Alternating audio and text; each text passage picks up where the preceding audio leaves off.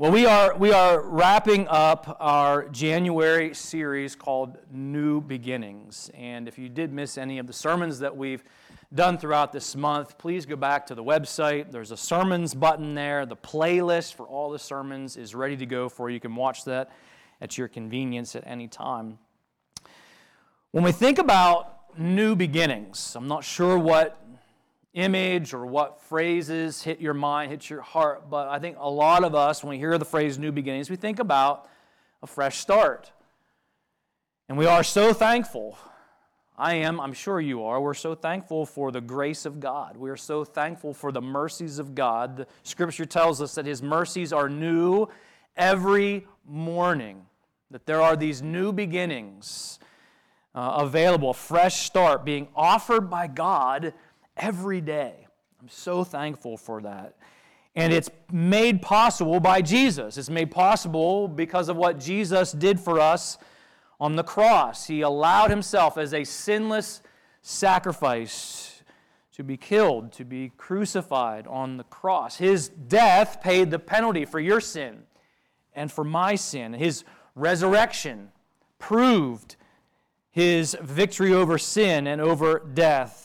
And He made a new beginning for us possible. When we admit that we are a sinner in need of a Savior, when we trust Jesus to forgive us of our sin, to make us right with God, when we trust Jesus to lead our lives, to save our souls from sin and hell, there is no greater new beginning than that. There are practical implications of that every day. It's not just for that moment of salvation that we experience when we trust Christ as our Savior. There are implications of the gospel that follow us every day.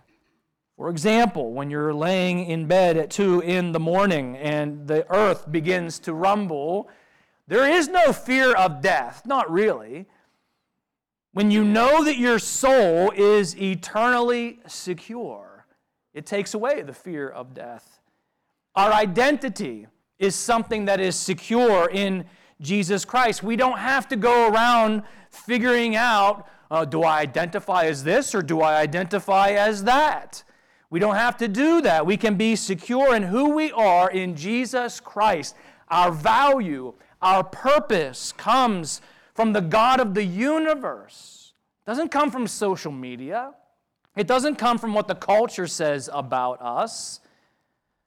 And the gospel of Jesus provides not only our identity, not only our purpose and value in life, but it also provides this fresh start, this new beginning in life that impacts the way that we walk through sorrow, the way that we walk through broken plans in life. We're able to walk through those difficult days with joy and with hope in the middle of all of those experiences, because the comfort and the strength and the hope-filled joy of Jesus provides all that we need as we're slogging up that mountainous trail through the briar patch. Jesus is with us and provides all that we have. And understanding that, living in that gospel truth is like living a new beginning every day.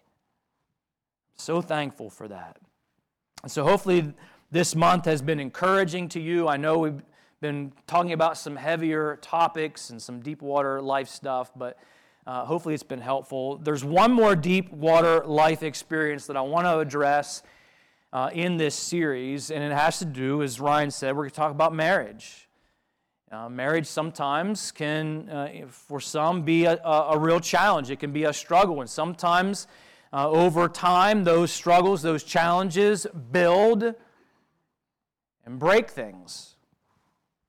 Sometimes even Christians experience a broken marriage. Well, if that happens, where do we go to find a new beginning? Where do we go to find a fresh start? Now, ultimately, the things that we're going to talk about today will help keep our marriages strong and healthy so we don't get to the point of a broken marriage. These principles apply whether your marriage is really suffering right now and how do you get back to something that's healthy, or if your marriage is pretty good but you want to keep it healthy, you want to keep it strong, these principles will apply in both situations. What I'd like to do before we get into the Word of God today, I want you to hear the story of Steve and Sarah. And we're going to listen to their story, and then I'm just going to take you to God's Word, have a few simple thoughts that we're going to apply in our lives. So listen to this story.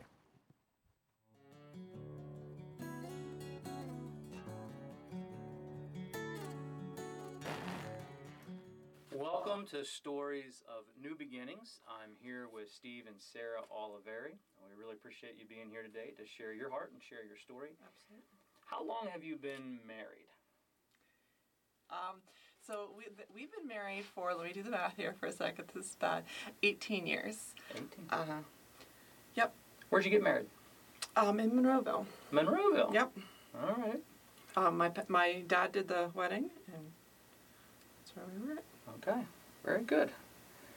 So, Steve, you're a Grace Group leader here, and Sarah, you're a big part of our children's ministry here at Grace Fellowship.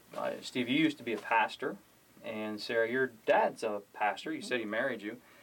I think a lot of people would look at your life experiences and history and think, these guys have got to be bulletproof. They've got it all figured out. They've got it all together. But when you started coming here to Grace Fellowship, you came here in kind of a difficult season of life. Your marriage was hurting. I don't know if you would describe it as broken, but it was certainly to the point where you weren't sure if it was going to survive. So I'm going to start with you, Sarah. Sarah, would you describe, or how would you describe that season of your life? I would 100% say that our marriage was broken. And I would say that we as people were very broken. That was a very confusing time. I never in a million years would think that I would be a marriage that would be broken. Like, I was one who prayed for my husband, and I knew all the Bible answers, and I read all the books and all those things, and I ended up in this marriage where I was scared of my husband. I was very confused and lost, and I didn't know what to do. I really felt just like God had left me in a lot of ways. I had started with a belief that basically, I would never have said it out loud, that whenever the good things I do means that God's good to me. But now looking back at my thinking during that time, I realized that whenever there was a problem arise or whatever, that I would start questioning, okay, well, what did I do wrong? How can I fix this? And now realizing that there's so much more of God's grace involved than I ever imagined. Thank you for sharing that. How about you, Steve? How would you describe that season of your life? Oh, yeah, our marriage was broken. I was broken. I took a lot of things from work and being a pastor. I took a lot of that stress and some just bad things that happened, and I took it home a lot. And I didn't know really what to do with it very well at all. I did all the Christian things like praying, and I even talked to people, lots of people. What do I do with it? And it never seemed to fully take it away. There were things I just could not let go of, and things just slowly over the years just escalated and escalated to the point where something would happen, and I would have an angry outburst. I would break things. I just needed to get it out, and the way I got it out was scary to Sarah and the kids occasionally. I didn't do anything to them physically, but I remember I broke a window once to our shed. I put a hole in the top of our ceiling above our bed. I was a very angry person, and I wouldn't show it to anybody else, but at home it would just come out. I couldn't hold it in anymore. So it was really a rough, broken time in your lives. Absolutely. Just to confirm, you are still married. Yes, absolutely. Praise God. Praise God for that. So I guess the question that we want to know is, how did you repair that? How did you repair or restore the things that were broken? So during that season, I learned that brokenness isn't bad. Hmm. Our marriage needed to be that broken for God to do the work in our lives that He needed to be done. Stripped away all the things that we were putting in God's place. I personally was able to see all the things that I had just put in front of God, but also just had changed about myself. And we ended up separating for a year, actually a little over a year. And during that time, it was a time of just working on ourselves, working on our own past stuff, working on what we truly believe about God. What would you say you were feeling and dealing with during that time? Oh my gosh, so many things. Really, it felt like God hit me with an absolute freight train. He kind of slowly pried away anything that I tried to find my acceptance and approval in other than Him. My job, friends, my marriage, even my own home. Everything went away. And I truly felt like I had absolute nothing. But it was, a couple things happened that it's unmistakably God things that changed me forever. One of them was that as all those things were happening, it felt like God was screaming at me more and more. And as things went away, His voice got clearer and clearer and clearer to me. Everything kind of faded away, and I realized it was between me and Him, and He was trying to get my attention and trying to say, I am all you need. And I wish He would have had a little more subtle ways of doing it, but that doesn't seem to be how God does things most of the time. And it really came like the biggest example would have been, I remember I was out back behind my parents' house at night, and Sarah wanted to talk, and I knew it wasn't going to be a good talk. And I heard a sermon that morning about Abraham sacrificing Isaac, on the altar, but God had a replacement. And I remember God telling me very specifically, like, this is one of the clearest times I remember God talking to me, like, you need to put your marriage on that altar and be willing to sacrifice that. Give that up to, quit holding on to it. And I okay, but I'm scared if I do. And He just said, you have to trust me. You have to trust me. I'm like, I don't know if I can. I don't know what to do. I don't know what's going to happen. And it's one of the most powerful things. I remember God telling me, speaking to me Psalms 23 from His perspective. He said, I am the Lord your shepherd. You don't need anything else. I lead you in green pastures. I lead you beside quiet waters. I restore your soul. I lead you in paths of righteousness for my name's sake. Even though you go through the valley of the shadow of death, I will be with you. And I just broke down. I never felt like that much comfort from anything in my life like it was at that point. And it was a good thing because we had the conversation. Sarah said, yeah, we're going to get a divorce. And I'm like, and I just lost it. But another God thing that happened is that night, a friend called me, and I hadn't heard from him in years. And he's asked me how I'm doing. I'm like, dude, I'm not doing good. And I just kind of laid it out there. And he said, my wife and I went through the exact same thing. Yeah, we said we're going to get divorced. But just because they say it doesn't mean it's actually going to happen. And I went, huh, you're right.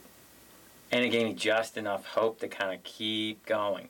Even when and then, because when your marriage is broken, are you willing to still work on yourself, or are you doing it just for your marriage?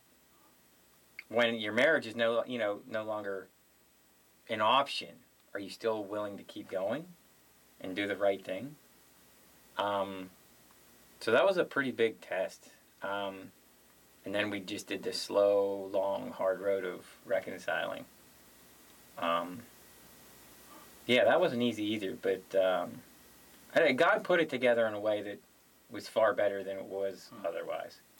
2020 was a year for most people that they look back with a lot of stress, not a good year. It's the year that saved our marriage. Yeah, COVID saved our marriage. It truly did. We weren't the counselors we found that were the best for what we were going through were in Pittsburgh. We weren't able to travel to Pittsburgh multiple times a week like we really needed to be really wrestling with this stuff. And then COVID hit, and we were able to have it brought to us, and we could do it on the computer. We were able to devote time to our marriage that we didn't have any other way. We were able to devote time into self-reflection and all those things that we just weren't able to do before. And it was amazing how God could use something that's so horrible and just redeem it. That's great. So what would you say to couples sitting here today or maybe listening by live stream? They're hurting, they're struggling, they're in a marriage right now that just feels broken. What would you say to them? If you don't feel safe, don't stay. No matter how much you think you're going to hurt the other person or hurt your kids or whatever, it's not worth it. You can't work on yourself. And it's really for the betterment of the marriage itself that you take time away to figure out how did we get to this point. And as well as putting in those boundaries to make you just feel safe again. Because if you don't feel safe at home, you don't feel safe anywhere. I'd say, too, no matter how broken you think something is, God can put it back together. And it doesn't matter if she says or he says, we're getting a divorce. Or even if you've already gone through divorce. God can resurrect things from the dead. God can put anything back together. Anything you'd add to that? Some of the darkest times, God's still there. Even when it doesn't feel like it. Even when it feels like you're absolutely, utterly alone. God's still there. And if you make it a purpose to look for Him, you find Him. Even if it's subtle little ways. And there'll be times where you just cry out because you just feel like there's no hope. But I promise, this is going to sound really strange, but I would not change anything that happened. We would not have the marriage we have right now if we did not go through everything that we went through. I would not be the person I am right now. I would not have the faith I have right now if it wasn't for what we went through. Well, I know it's not easy to share your story, and we really appreciate your courage, your transparency, your openness, and I believe that there's someone hearing this that desperately needed to hear this story of hope, this story of how God can redeem, restore, rebuild broken marriages. So thank you so much. Thank you. Really appreciate it. I'm not just thankful that they shared their story. I'm going to say it this way. I'm thankful that Steve and Sarah were willing to trust us with their story. Does that make sense? You know the difference? That's not an easy thing to talk about. And I think it communicates something about us as a church family that they're willing to trust us with that. So let's hold that trust well, okay? I hope you heard some principles in there that were helpful to you. What I'd like to do is unpack some biblical principles that I think will be helpful no matter where your marriage is at, whether it's strong and healthy and you want to keep it there, or it's struggling in some area and you want to and desire to make things better. Tonight, I just want to say this, tonight at our Grace Group, we're all going to be together. We're not going to split up. We're going to be together, and Steve and Sarah are going to continue to share some things from their hearts with us about marriage. We're just going to continue that conversation this evening, so I'd love to have you come back and be part of that. Here's what I'd like you to do. We're going to talk about two things. Go to 2 Corinthians. We'll start there. 2 Corinthians chapter 6. I want to share just a few simple principles, thoughts about marriage. The first one is directed to those of you who are not yet married, but you would like to be. those who are not yet married, but one day you would like to be. I don't know how close you might be to that. You might be engaged and you're getting close, or you're still a student and it's kind of far off. But not married yet, but one day you would like to be. Listen carefully to this godly principle, this wisdom principle. Now, I got this looks huge, I understand. So the reason I have this big version, this has 4 versions in one book, okay?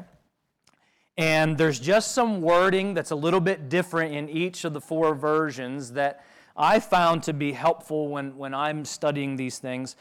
And in the NIV, if you have the NIV, look at 2 Corinthians 6:14. It says, "Do not be yoked together with unbelievers." That's a farming term.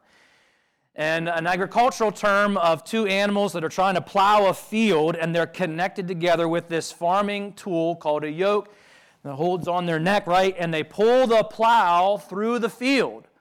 They're connected. They can't get away from one another. And if one is pulling in a different direction than the other one, the one that's stronger is going to pull the other one, and it's not going to be a pleasant experience. I love that image. It's very powerful. "Do not be yoked together with unbelievers, for what do righteousness and wickedness have in common? Or what fellowship can light have with darkness? What harmony is there between Christ and Belial?" What does a believer have in common with an unbeliever? The New Living that I normally use on Sundays for when we're going through, it uses this phrase, "Don't team up with unbelievers." How can goodness be a partner with wickedness? How can light live with darkness? That's a powerful image. Harmony can there be between Christ and the devil? How can a believer be a partner with an unbeliever? The New American Standard, which I believe is what you have in front of you there in the chairs in the pews. Listen to the way this is phrased. "Do not be bound together with unbelievers." What partnership have righteousness and lawlessness? What fellowship has light with darkness? What harmony? Isn't that an interesting word? What harmony has Christ with Belial or the devil? What has a believer in common with an unbeliever? Do you get what Paul is trying to communicate there?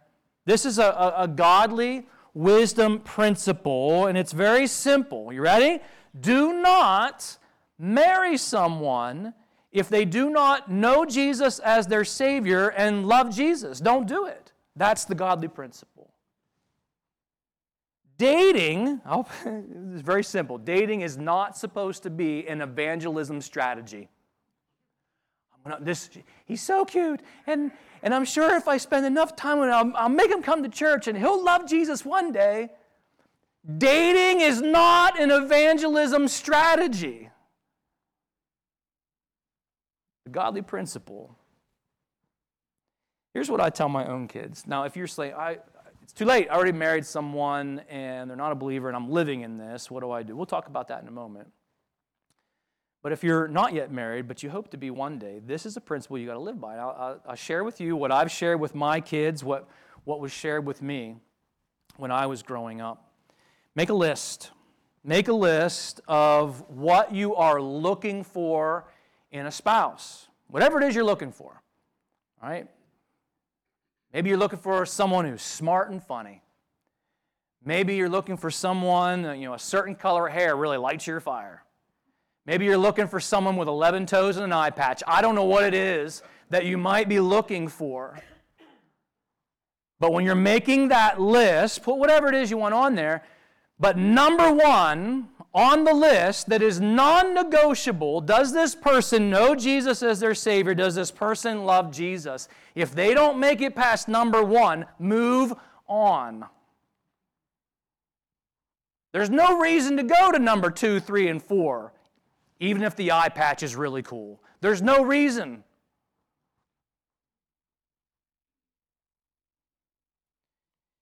I love that image that the NIV puts it in the agricultural terms. There's a very practical reason that Paul gives us this instruction.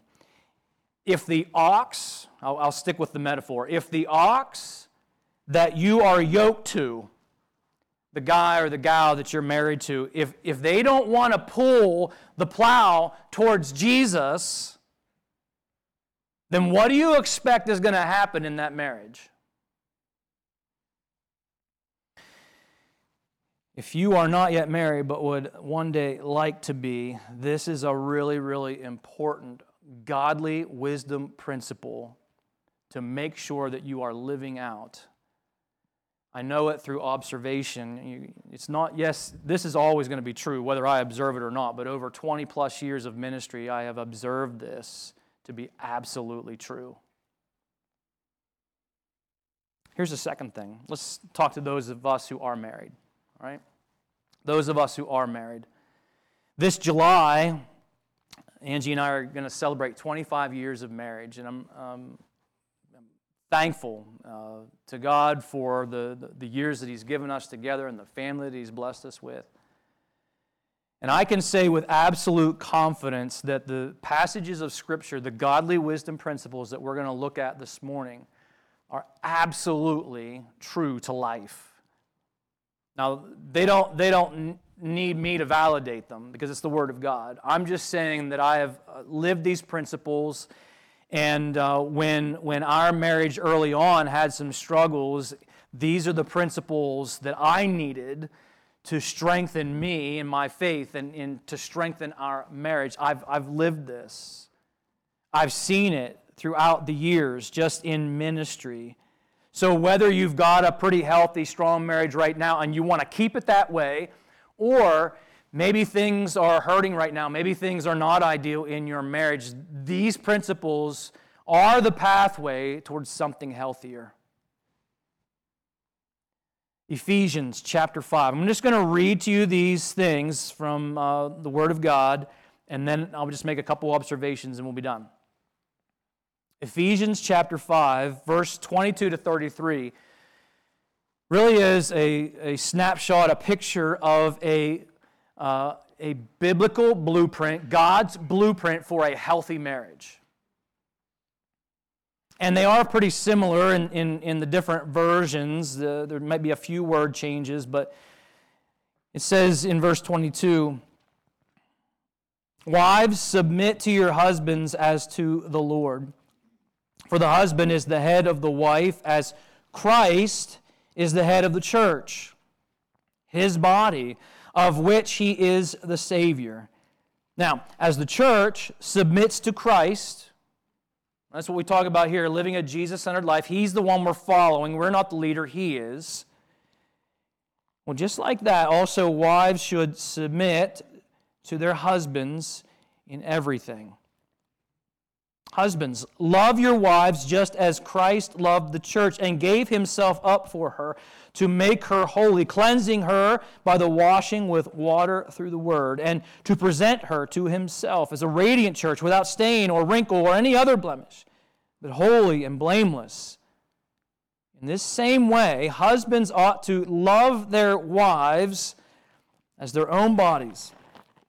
He who loves his wife loves himself. After all, no one ever hated his own body. No, he feeds it. He cares for it, just as Christ does the church. We are members of His body. For this reason, a man will leave his father and mother, be united to his wife. The two will become one flesh.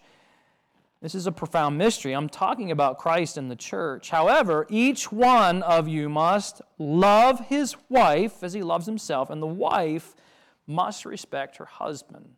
Right? So there's some themes there about love and respect. Let me add to that 1 Peter chapter 3. 1 Peter chapter 3, verse 1, "In the same way, you wives," and this is in the context of following leaders, following the leadership that God has established. Right? That's the context that's surrounding the verses before. That's why it says, "in the same way." You wives must accept the authority of your husbands. Follow his leadership. Even those, remember I said earlier, what about those, maybe you married someone that's not a believer, or maybe your husband is not following Jesus like he should. What do you do with that? even those who refuse to accept the good news or the gospel, your godly lives will speak to them better than any words. They'll be won over by watching your pure, godly behavior. In the New American, it uses the phrase, they'll observe your chaste and, listen to this, respectful behavior.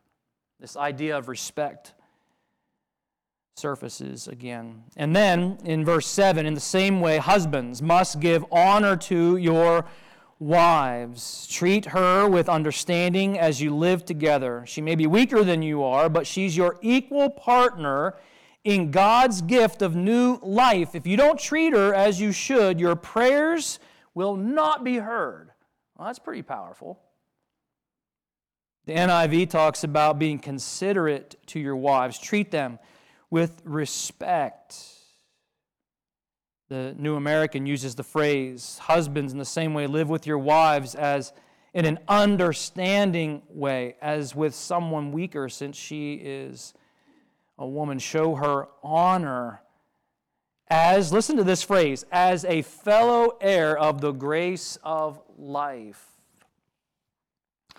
What we've just read together is a blueprint. It's a blueprint, God's blueprint for a healthy, Jesus-centered marriage. I'm just going to break it into what it says to wives and what it says to husbands. To wives, the instruction, the godly wisdom principle is this: submit to your husbands as you submit to the Lord. And I recognize fully that in our American culture in 2023, that may sound to some as old-fashioned. It may sound to others as misogynistic. But you need to understand that when these words were written in the ancient culture in which they were written, this was the one place in that ancient culture where women were actually respected, honored, and treated with some level of equality, was in the Church of Jesus Christ. You weren't finding that anywhere else in that culture. And when you study the Word of God, what you find is that God's Word teaches equality between men and women, that we are of equal value. And at the same time, God's Word celebrates our differences. Let me just start over and break that down. 20 years ago, I wouldn't have had to say this or back a step up, but now we do. According to God's Word, there are men and women. Let's start there. There are not 42 genders. There are men and there are women. God's Word also teaches that we are equal in value. This idea of, I love that phrase, co-heirs in the gospel. But we're also different, and it's okay that we are different. Men and women, equal value, but we are different physically. God has wired us differently, and it's okay. We're not all the same. God has designed inequality, and in these differences, God has designed a blueprint for a healthy marriage. And in that blueprint, God has given the responsibility of leadership to men. So ladies, if you want a healthy marriage, your part in that is to respect your husband. That's your part. And if they are not a strong, godly leader right now, even if you disagree about something because you know he's wrong, he probably is, I get it. Even if you know he's wrong, always communicate with and treat your husband with respect. Always. It is how God has wired men. We need to be respected. It is hardwired in us.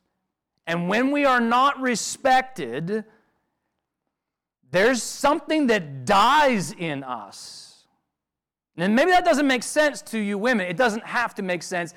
Men in the room like, yeah, that's absolutely true. Because that's how God has hardwired us to need respect. If you want a healthy marriage, you're not going to have it if you choose not to show respect to your husband. Husbands,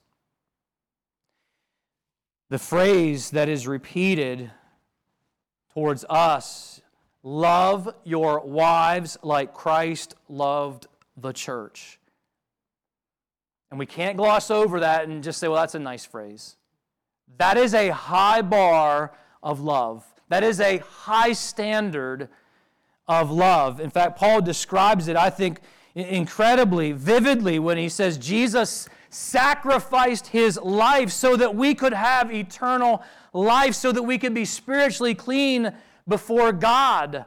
Laid his life down for us. That's the level of sacrificial love that God expects of men towards their wives. Men, if you want a healthy marriage, your part in that is to love your wife with a sacrificial love, with a I would lay my life down and die for you kind of love. The command there is that we are to care for our wives. We are to care for her needs like we would care for our own. If you want a healthy marriage, we are called to lead like Jesus. Well, how do we lead like Jesus? How did he lead? Jesus led with love. Jesus was a servant leader. And so as we as men follow the example of Jesus, and we live a Jesus-centered life, well, now we are worthy of respect. Now we are someone that is worth following. It's not a complicated blueprint. These are simple, easy to remember, godly wisdom principles. It's two things. It's love and respect. Love and respect. Say it with me. Love and respect. That's it. You can remember that. And even then, I'm sure, I don't have telepathy, right? But I've been around long enough to know there's someone sitting here thinking, well, what if? You don't know my situation. What if my wife is not being respectful? She's not willing to let me lead.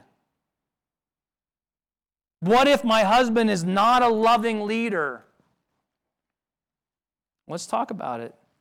How do you repair that? You heard Sarah and Steve throughout their testimony talking about what needed to happen in them before their marriage could be restored and repaired. There were things broken inside them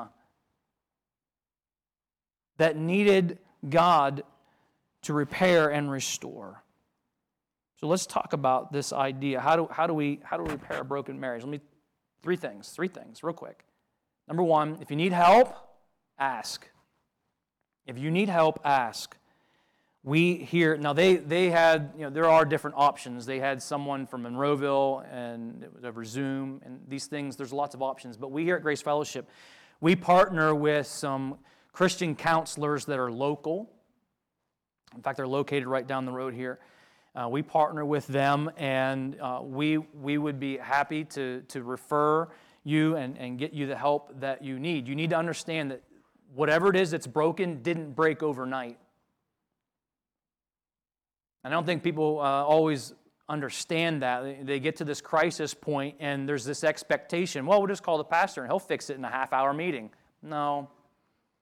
That's not how it works. It didn't break overnight, and so it's not going to be repaired in a 1-hour counseling session. These things take time and a lot of hard work and some expertise sometimes. And so we can help with that. We can help facilitate that. If you need help, ask. The second thing I would say is this: do not compare your marriage to someone else.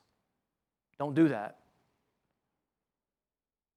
Sometimes I think people that are struggling and they look at their marriage and they have this tendency to look at someone else's marriage and say, well, they're perfect. Their marriage is perfect.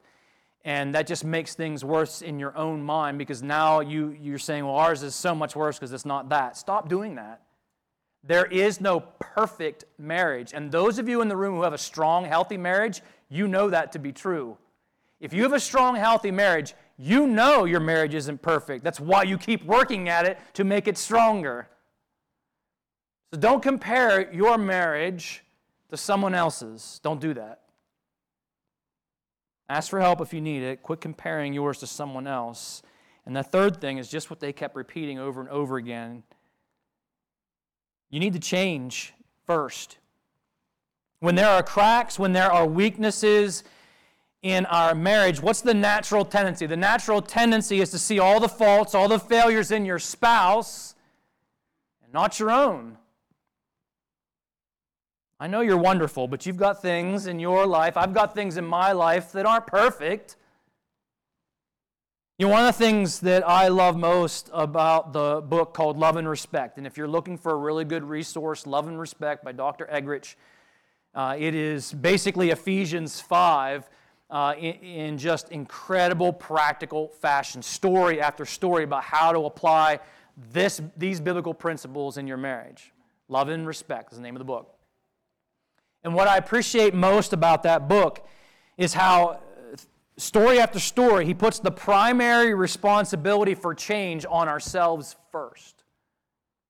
He'll tell stories about how he'll ask, a wife, he'll ask a husband, does your wife know that you don't like that? Well, yeah, I've told him 1,000 times. Okay, they probably know that needs to change. They probably know that you don't like that. And so he'll bring it back to what needs to change in your approach, what needs to change in your heart, what needs to change in the way that you're handling the situation. It's very, very practical. And if we look at the blueprint and the focus, and we focus on being the wife, being the husband that God is calling you to be first, if you choose to put the effort into learning how to be a better wife, how can I be a better husband, and you focus primarily on that goal, things will, over time, get better. And I'm not saying we shouldn't communicate what we maybe want or need to see change in our marriage or in our spouse. And I'll just say this to the ladies. Sometimes men can be dense. We recognize that. And so there are times when you probably do just need to tell us because we can't read your minds. And you probably do just need to tell us because we're not getting it. Just remember that when you do that, when you say those things, just do it respectfully. If you say those things respectfully, men will hear you. If it is not communicated with respect, I can just tell you what men do. We don't hear it. We don't hear it. And so, yes, there's communication skills that need to happen, and we might need for you to just tell us, how can I love you better? What do you need from me to be a better leader? Honest conversation is important, and I'll say this, prayer is even more important. We desperately need God's help to live out these godly wisdom principles because they're not natural. You know what we are naturally? We're naturally selfish. We are naturally, in our sinful nature, self-centered. And so we need God to change these things in us through the power of the Holy Spirit. And that's why I'm saying staying focused on changing in ourselves rather than focus on demanding the changes take place in our spouse. If we focus on ourselves first and the things that need to happen in our own hearts and our own lives, we're going to get much farther towards a healthier relationship faster. Men, if you are focused on leading your family with love like Jesus, you're not going to be hard to respect. Ladies, if you are focused on being respectful in all that you do and all that you say, you will be much easier to lead with love. Now, I understand the world and our culture, you just heard all of that. The world, our culture has a much different blueprint than what we just talked about. How's that working out? I mean, honestly, how's the track record of the world going? This blueprint works. It just works. I wonder why it works. Maybe because God designed it. This is the blueprint that will ensure that you and your spouse, watch this, we're going to full circle now, back to those who aren't married yet but want to be one day. This blueprint will ensure that you and your spouse are pulling the plow in the same direction towards Jesus. This is how you do it.